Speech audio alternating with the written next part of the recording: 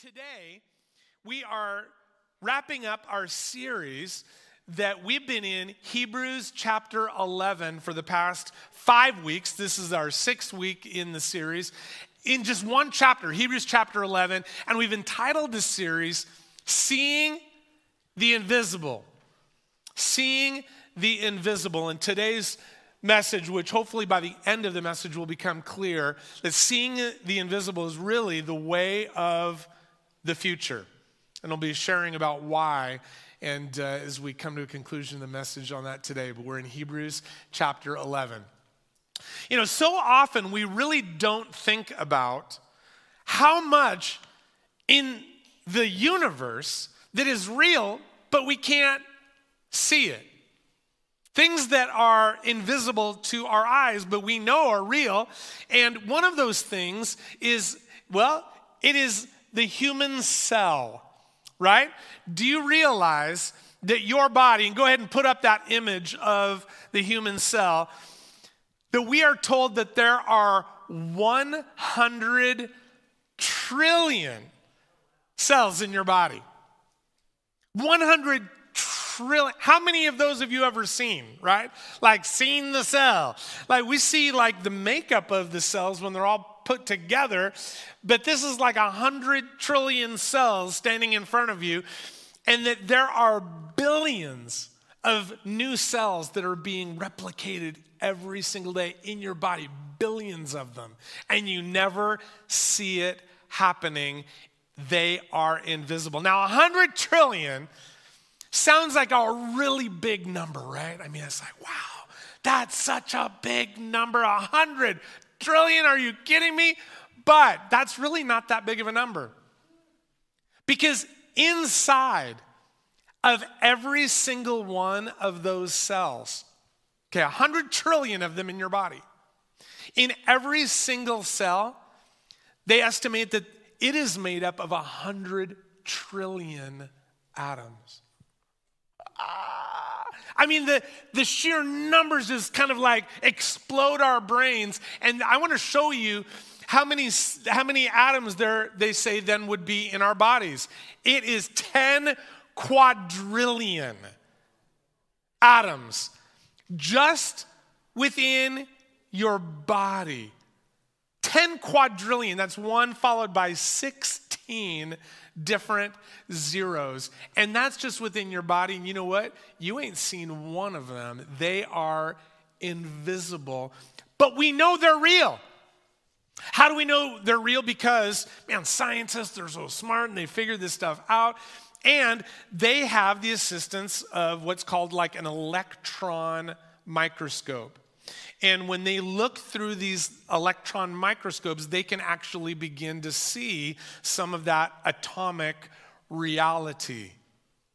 See, what it is the microscope, that electron microscope, is a lens that allows them to see what otherwise would be completely invisible to us, right? Very, very few cells can be seen with the human eye, but no atoms can be seen with the human eye. They are invisible to us, but we know they're real because of the assistance of this lens called an electron microscope. Make sense so far? Yeah. They help us to see what would be invisible to us with the naked eye.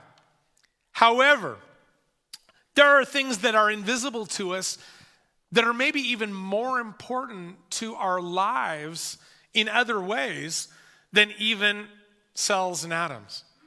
Things that are invisible to us, things like love. You can't see it with your eye. Things like hope. Things like purpose and knowing that there is purpose in my life. I can't see that with my eyes. How about God Himself? We don't see Him with our eyes, and the lens of a microscope will never assist us in seeing God, hope, love, purpose. But you know what? There is a different kind of a lens. It's not the lens of a microscope. It is the lens of faith that we look through, that actually those things that have been invisible to us all of a sudden become visible. That we can, I never saw that before, but now I am seeing into the invisible, and it's because of faith. Faith gives us the eyes to see what had been invisible to us even just moments before. And it's in Hebrews chapter 11 where we're finishing up, that is, we've read through Hebrews 11 9 times in this one chapter that is known for being the faith chapter. Okay, Hebrews 11 is the faith chapter. Talks all about our faith. 9 times in this one chapter it uses the language of vision. 9 times. I hope you tracked those as you followed along with us, but it was in verse 1 where actually it started out by saying faith is the evidence of things not seen. And then through the stories and the ideas that come out through the chapter just amplifies that over and over again. 9 different times we're told that.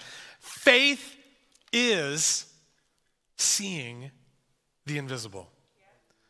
That's what faith is, friends. It is seeing the invisible. And today we're going to go even just a little deeper as we wrap up this series and we look at the end of Hebrews chapter 11.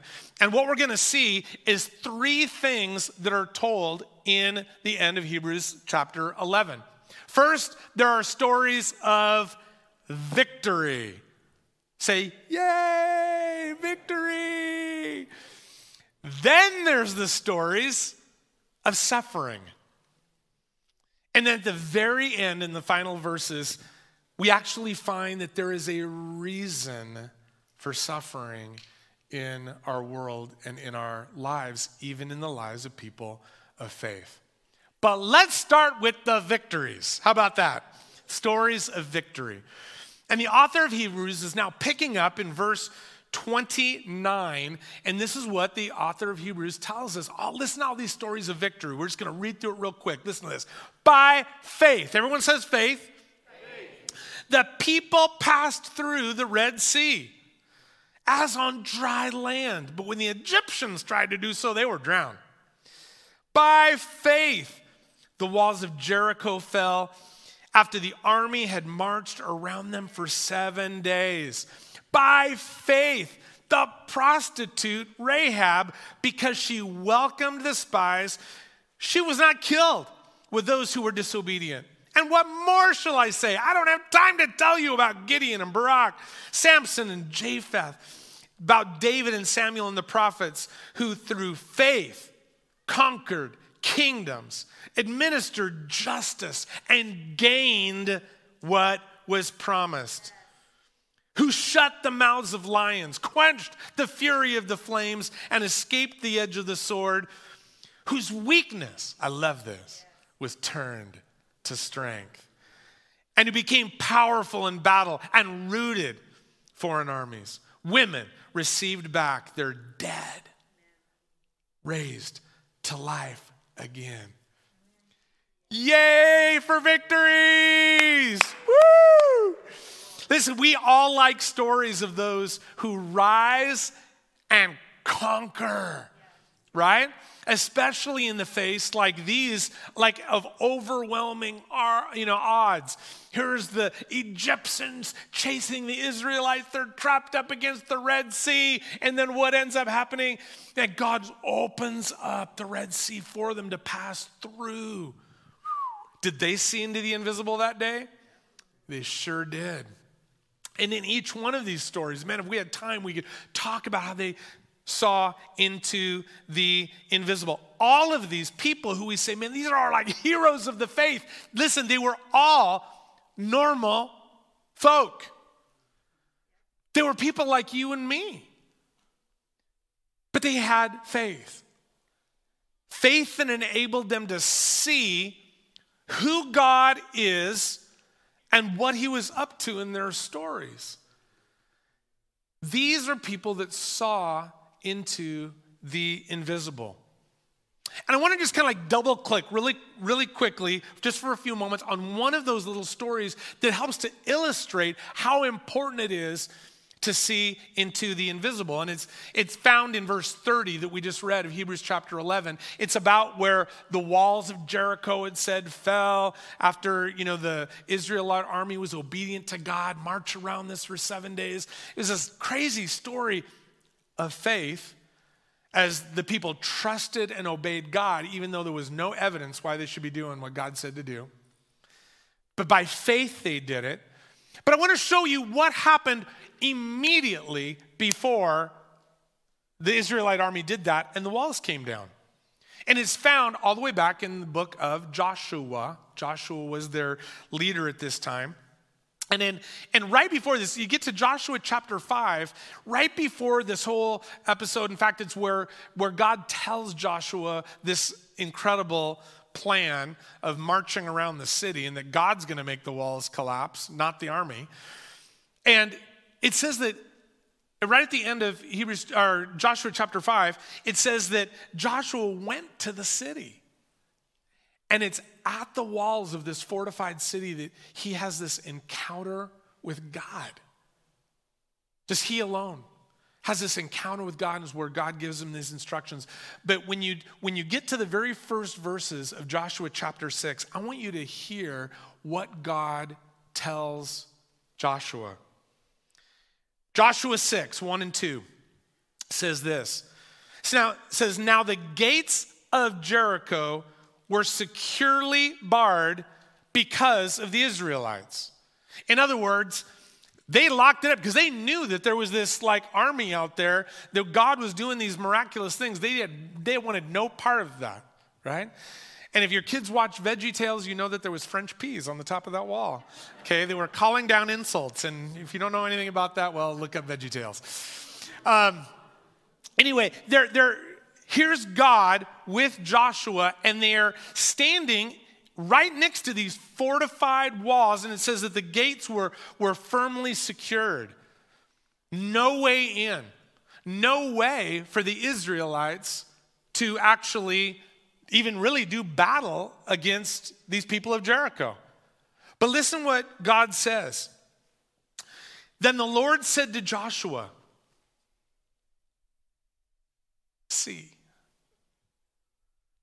He says to Joshua, see, I have delivered Jericho into your hands, along with its king and its fighting men. I mean, mind blown here if we're paying attention to what the Bible tells us. I love the fact that God is speaking in the past tense here. Is that kind of hilarious? I mean, Joshua is like, okay, here's the first city. We've got to we're entering the promised land where God told us to go. But there's an enemy that wants to kill us here. And there's no way to dispossess these people and say, no, this is the land that God gave us. Because they're behind a fortified wall. They're in this gated, secure city. There is no way for us to do this. And God says, I want you to see things differently, Joshua. I want you to see that this battle has already been won. I have already done this. See into the invisible. See with eyes of faith, Joshua. I have delivered Jericho into your hands. Don't look at the fortified walls and locked gates. With faith, look into the invisible about what I have called you to do, because I am fighting your battles for you. And God's also teaching Joshua something here that I think that we need to hear. The victory wasn't really Joshua's. The victory belonged to who? The victory was God's. A lot of times I think in our lives when something amazing happens and we have this breakthrough, it's kind of like, we are the champions. We are the champions. No. This reminds us God is the champion. He had already done the work before the army even stepped 1 foot towards that city. I have delivered them to you. This is God's work. Listen, which reframes our victories, because in our futures, we will have some victories. When we have victories, whose victory really is it? As James reminds us, every good and perfect gift comes from above. It is God's work in our lives when we have victories and when we celebrate, which we should. Man, what we do is we don't celebrate ourselves, patting ourselves on the back. We were so good. No, we turn that back to the Lord and saying, God, you are so good. You are the victor. You are the champion. But we know, and we're reminded here at the end of Hebrews 11, that life is not all just about victories. And so we go from these stories of amazing victory to stories of all-out trouble and suffering. So we pick back up again in verse 35. And it says, there were others. If you've got your Bible, just circle that word, because something's changing. There were others who were tortured, refusing to be released so that they might gain an even better resurrection. Like, how do you get a better resurrection? He's talking about what was in the first half of verse 35, that people actually came to life back on earth. That's a cool resurrection, but he's saying, no, it's even better resurrection to be resurrected into heaven. That's what he's saying.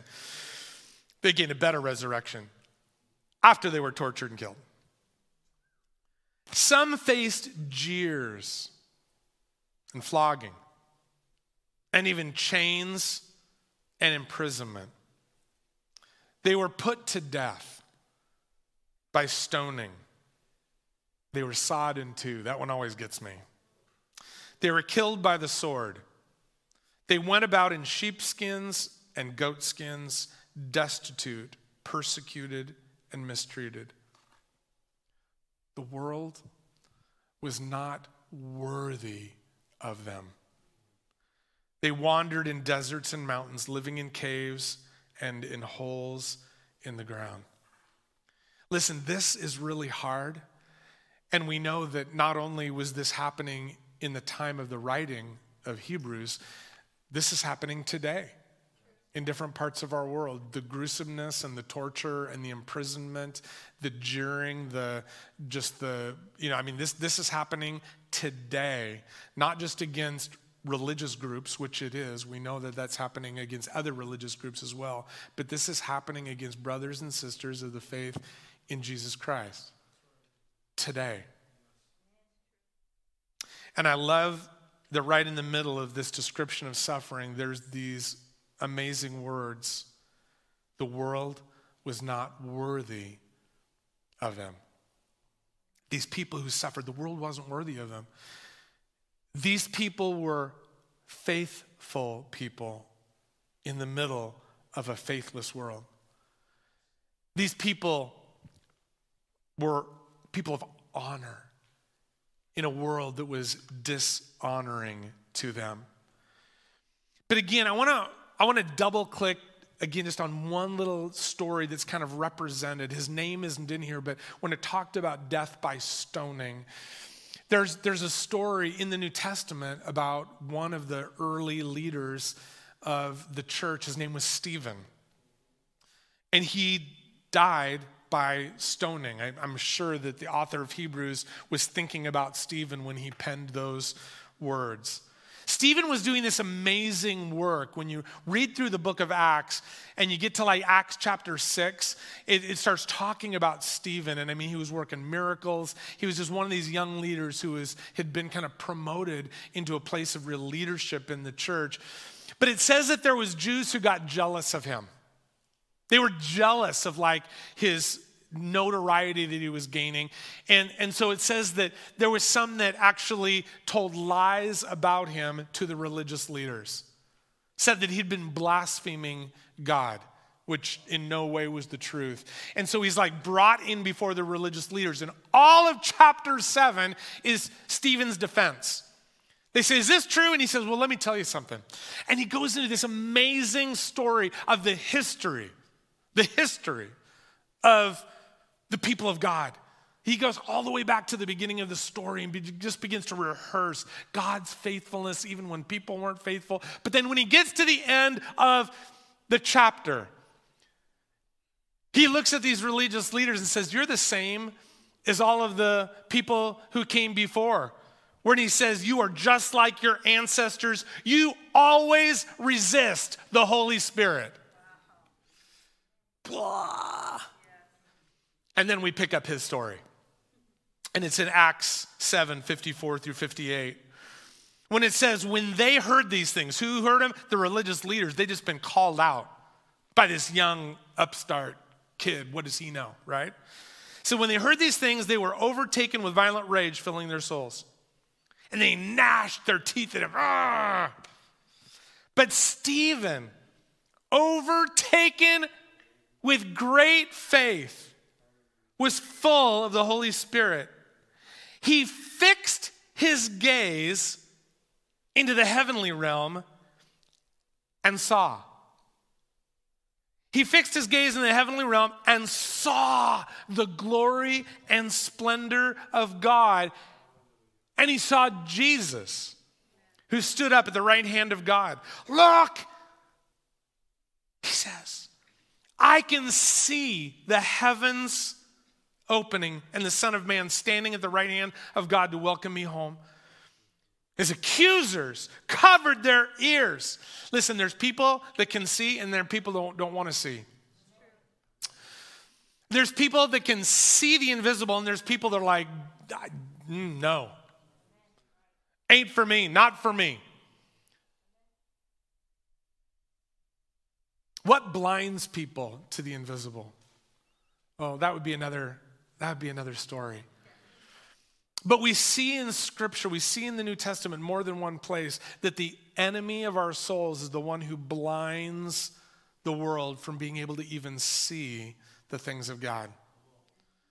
Sometimes we can get really mad at our neighbors because they don't see, but we need to recognize, listen, I know we got the disco ball up there today. Sorry about that. We'll get that fixed later. But listen to this. Sometimes we can get really mad at people because they don't see. They don't have eyes of faith yet. And we need to remember that our friends at school that don't see, that our co-workers that they don't see, how do they not see this? I mean, their lives are falling apart. Why don't they just open their eyes and see? Our neighbors, how about family members who don't see? We need to remember that it is the enemy of our souls, Satan himself, who God's word tells us blinds people's eyes to being able to see the invisible. We need to pray for all of our family and friends and co-workers and people that we go to school with and people we're sitting next to in class and sitting around the table with at dinner. And say, God, would you open eyes?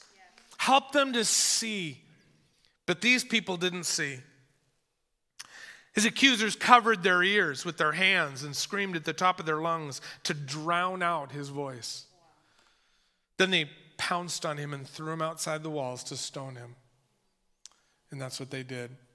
He was martyred. But Stephen, it says, fixed his gaze into the heavenly realm and he saw.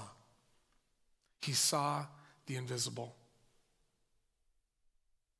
He's being stoned to death. You can read in the next verses, he actually forgives his accusers. The world was not worthy of him. So, stories of victory, stories of suffering. And then we come to the very last verses, and they're interesting. And I think so insightful, because I think what we're going to see right here at the very end is even why sometimes people of faith go through suffering. It says this in Hebrews 11, 39 and 40. These were all commended for their faith, right? People of victory, but also those who their stories included suffering. It's here specifically, he's talking about those who have just suffered at the hands of others. These were all commended for their faith. Yet none of them received what had been promised. A little head scratcher right there. Unless you were here a few weeks ago when we talked about that.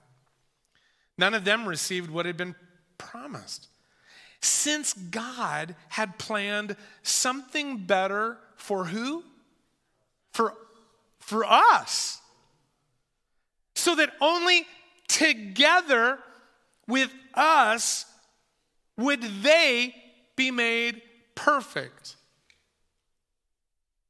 This is crazy. But see, God is not limited to what he can see in front of him. He is the Alpha and the Omega, the beginning and the end. He sees all of our stories. And that somehow the stories of those who went through suffering were tied together with the stories of those who would come after.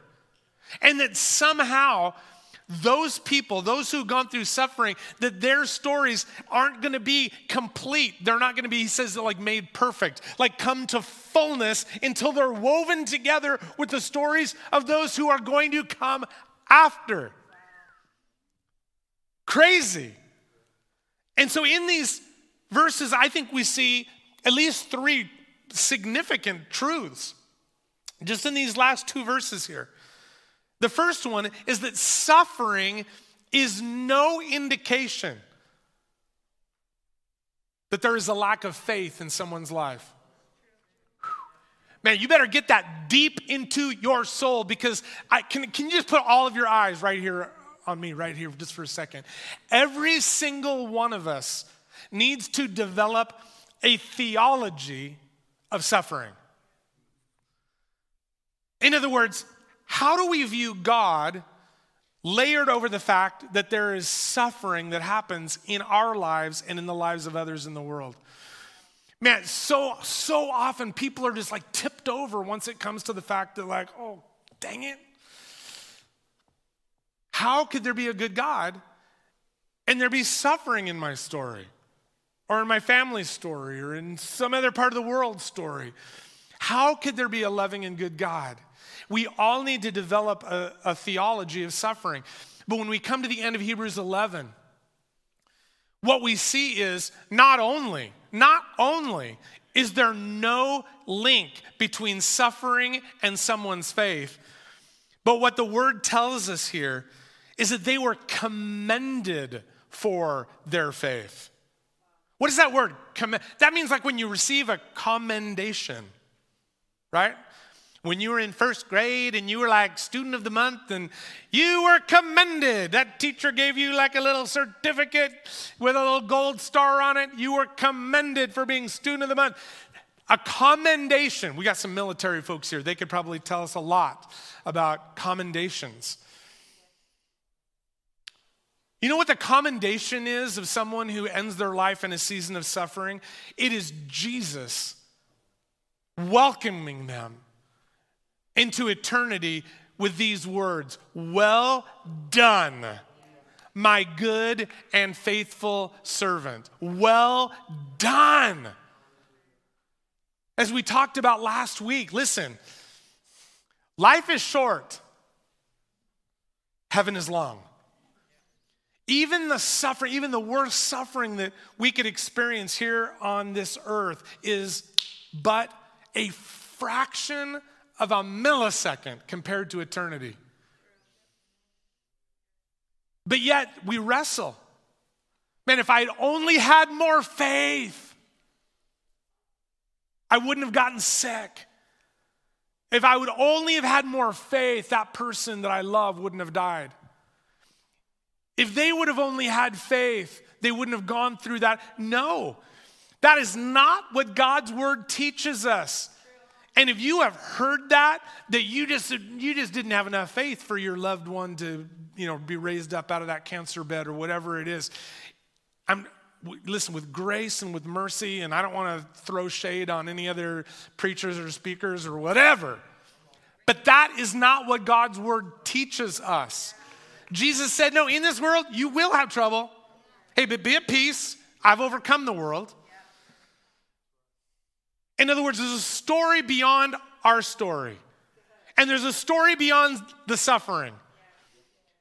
And suffering is no indication that we have a lack of faith. Faith is seen both in victory and in suffering. And we can never use either victories or suffering as like the litmus test that says, well, that person had God's favor or that person was a person of faith. Those things are not linked. Because in our future, we will have both. There's going to be some victories in your life.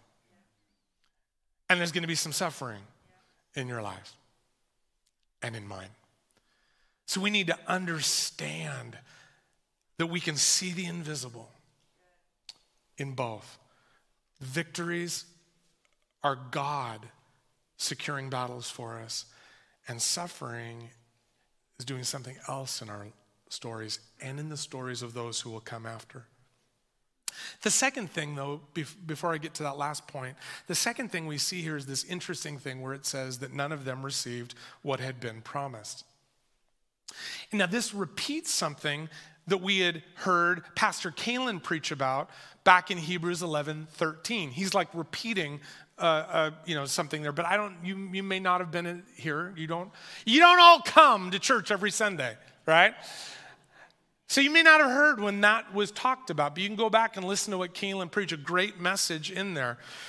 Because it says that the people saw what God was promising and welcomed those from a distance, even though the fulfillment of what God had promised would not all be fulfilled within their lifetimes.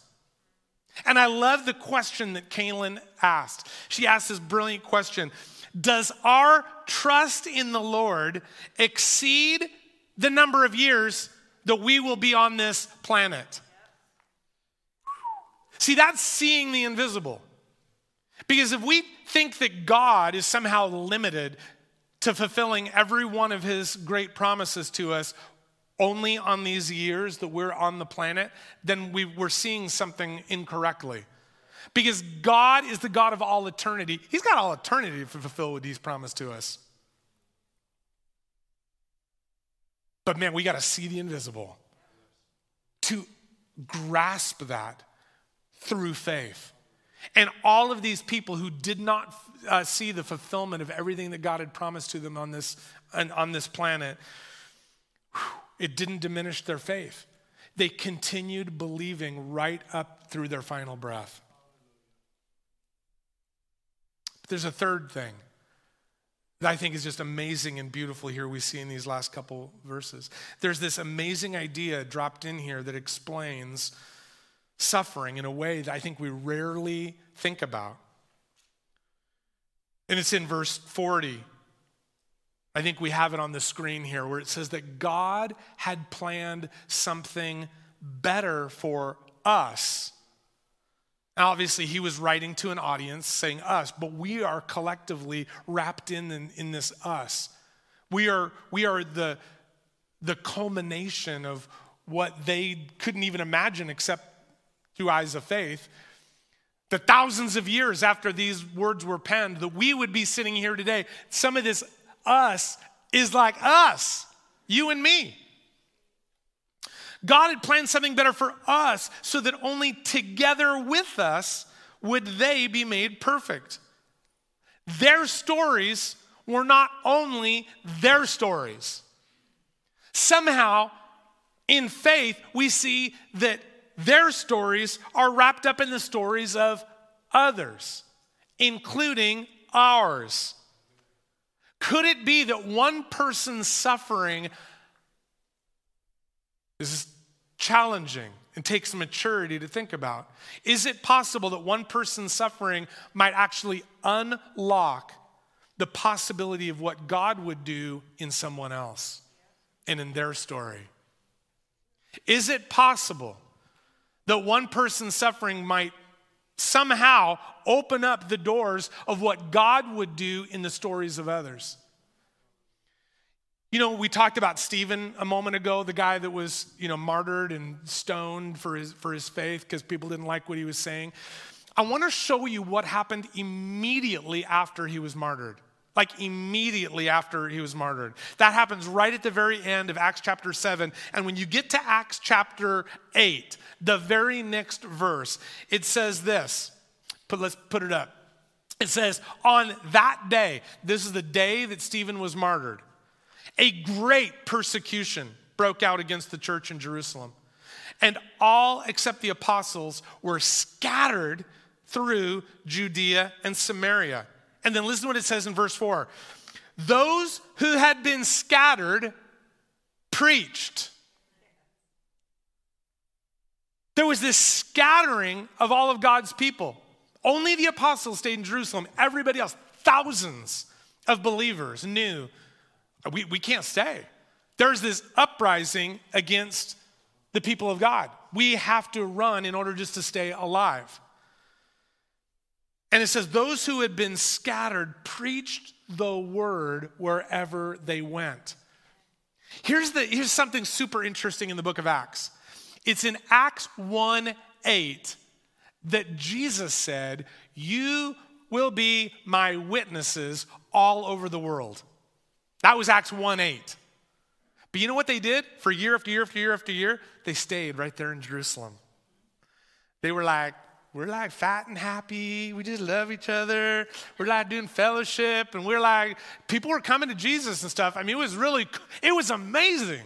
They had this golden, opportunity to see the church begun. But they weren't going to all the world. Then Stephen comes along. And the tides turn. And we go from Acts 1:8, when Jesus said, you're going to be my witnesses all over the world, we get all the way to Acts 8:1. Just switch the numbers. And in all those years, they'd never gone to the world. They were just satisfied staying there in Jerusalem. But something takes place through the suffering of Stephen that unlocked something in the world that we here today are part of the recipients of the blessing.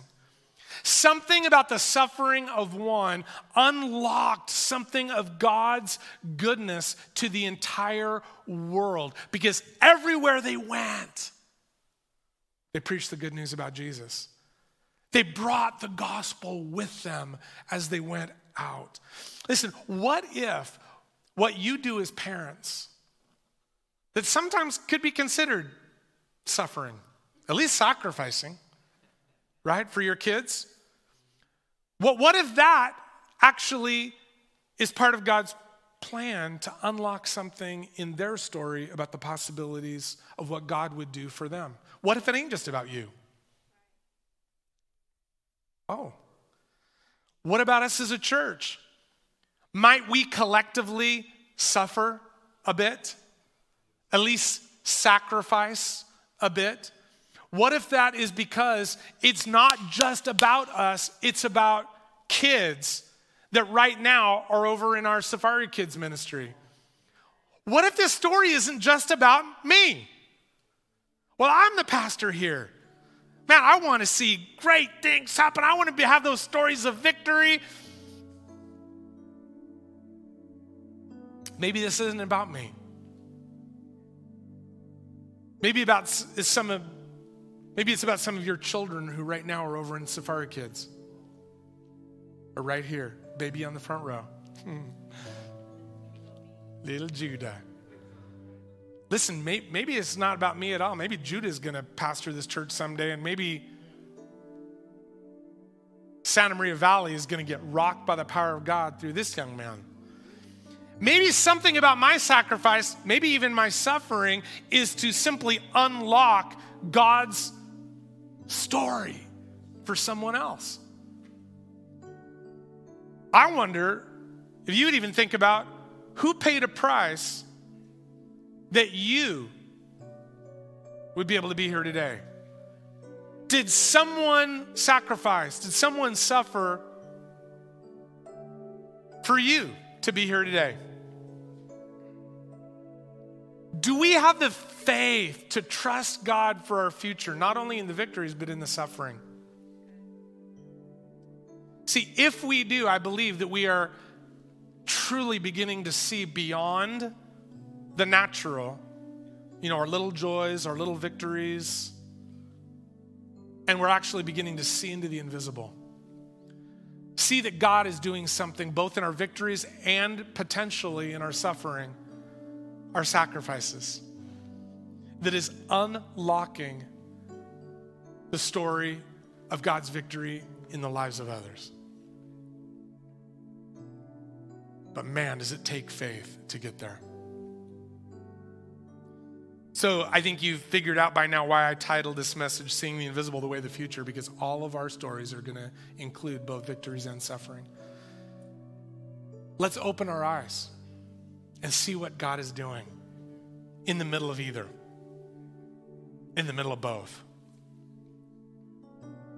In our victories, we see that it's God who is doing the battling for us, that he is the champion. And in our suffering, we see that God's not only doing a deep work in our own lives, in our own stories, but might he be using that to unlock what he wants to do in bringing victories to people we haven't even yet met. Let's pray. A moment ago I asked, can you think of someone in your own story who has suffered, who has sacrificed in order to unlock something of God's potential in your story? Maybe you did. Maybe a name came flashing into your mind. People that maybe prayed for you for years before you came to Jesus. Maybe someone who believed in you when you didn't believe in yourself.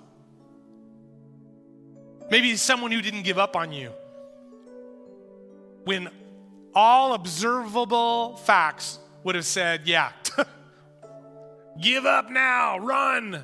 And they didn't. They saw something in the invisible and they stuck with it, praying for you, loving you, caring for you. But you know what? Some may not be able to come up with a name of someone in your history. But I'll give you one. His name is Jesus. See, Jesus saw the invisible. He went to the cross. He suffered in order to, talk about unlocking provision, God's love, his grace, his forgiveness, his mercy upon the entire world. He did that for you. Can you see it? Can you open your eyes and see the invisible? No, you cannot go back to Golgotha and you cannot go back to the cross today. But you know what? Through faith you can. And you can open your spiritual eyes through faith and see that Jesus was doing this for you, for me, for us, for your family, for our city, for our friends, for our enemies. Can you see it? Man, if you can see it and you never have seen it before, man, I pray that you today would put your trust in Jesus and accept his great promises for you. That you would say, yes, I see it. These are for me. Not just for my parents, not just for others. These are for me. Open your eyes of faith and see. I can have our ministry team come right now. Just come up here really quick. Because I want to invite you, if you have never seen that Jesus' story is linked to your story, I want you to get up out of your seats and come right now. Just come right down to one of these people because they're going to pray with you. They're going to pray with you about securing God's promises for your life today. And if that's you, don't wait. Don't wait till someday when you're suffering. Respond to God and his call. And if you've been one of those that have been blinded to the things of God for whatever reason, guess what? We don't throw shade on people who are blinded. We pray for eyes to be open. Man, if God is opening up your eyes today, bless the Lord. And if that's you online that wants to say, man, I am seeing God and his story connected to mine for the first time, man, we would love to partner with you. If you're online right now, if you're on Facebook, man, just drop us a note. If you're on YouTube, you can just leave us a note right there. We'll get back to you. But you can go over to our website, sm4.org, sm4.org. You're going to find our contact page there. Would you just tell us your story and let us know, this is what's going on, because we want to pray with you and support you on your journey of faith. No matter right now if you're facing more suffering than victories or victories than suffering, we would love to partner with you in the days ahead. Church, you are loved. Thank you for making sacrifices today so that others will be free tomorrow. Thank you for helping to secure the victories of others through your lives. Church, be blessed. Don't leave without receiving ministry today. In Jesus' name, amen.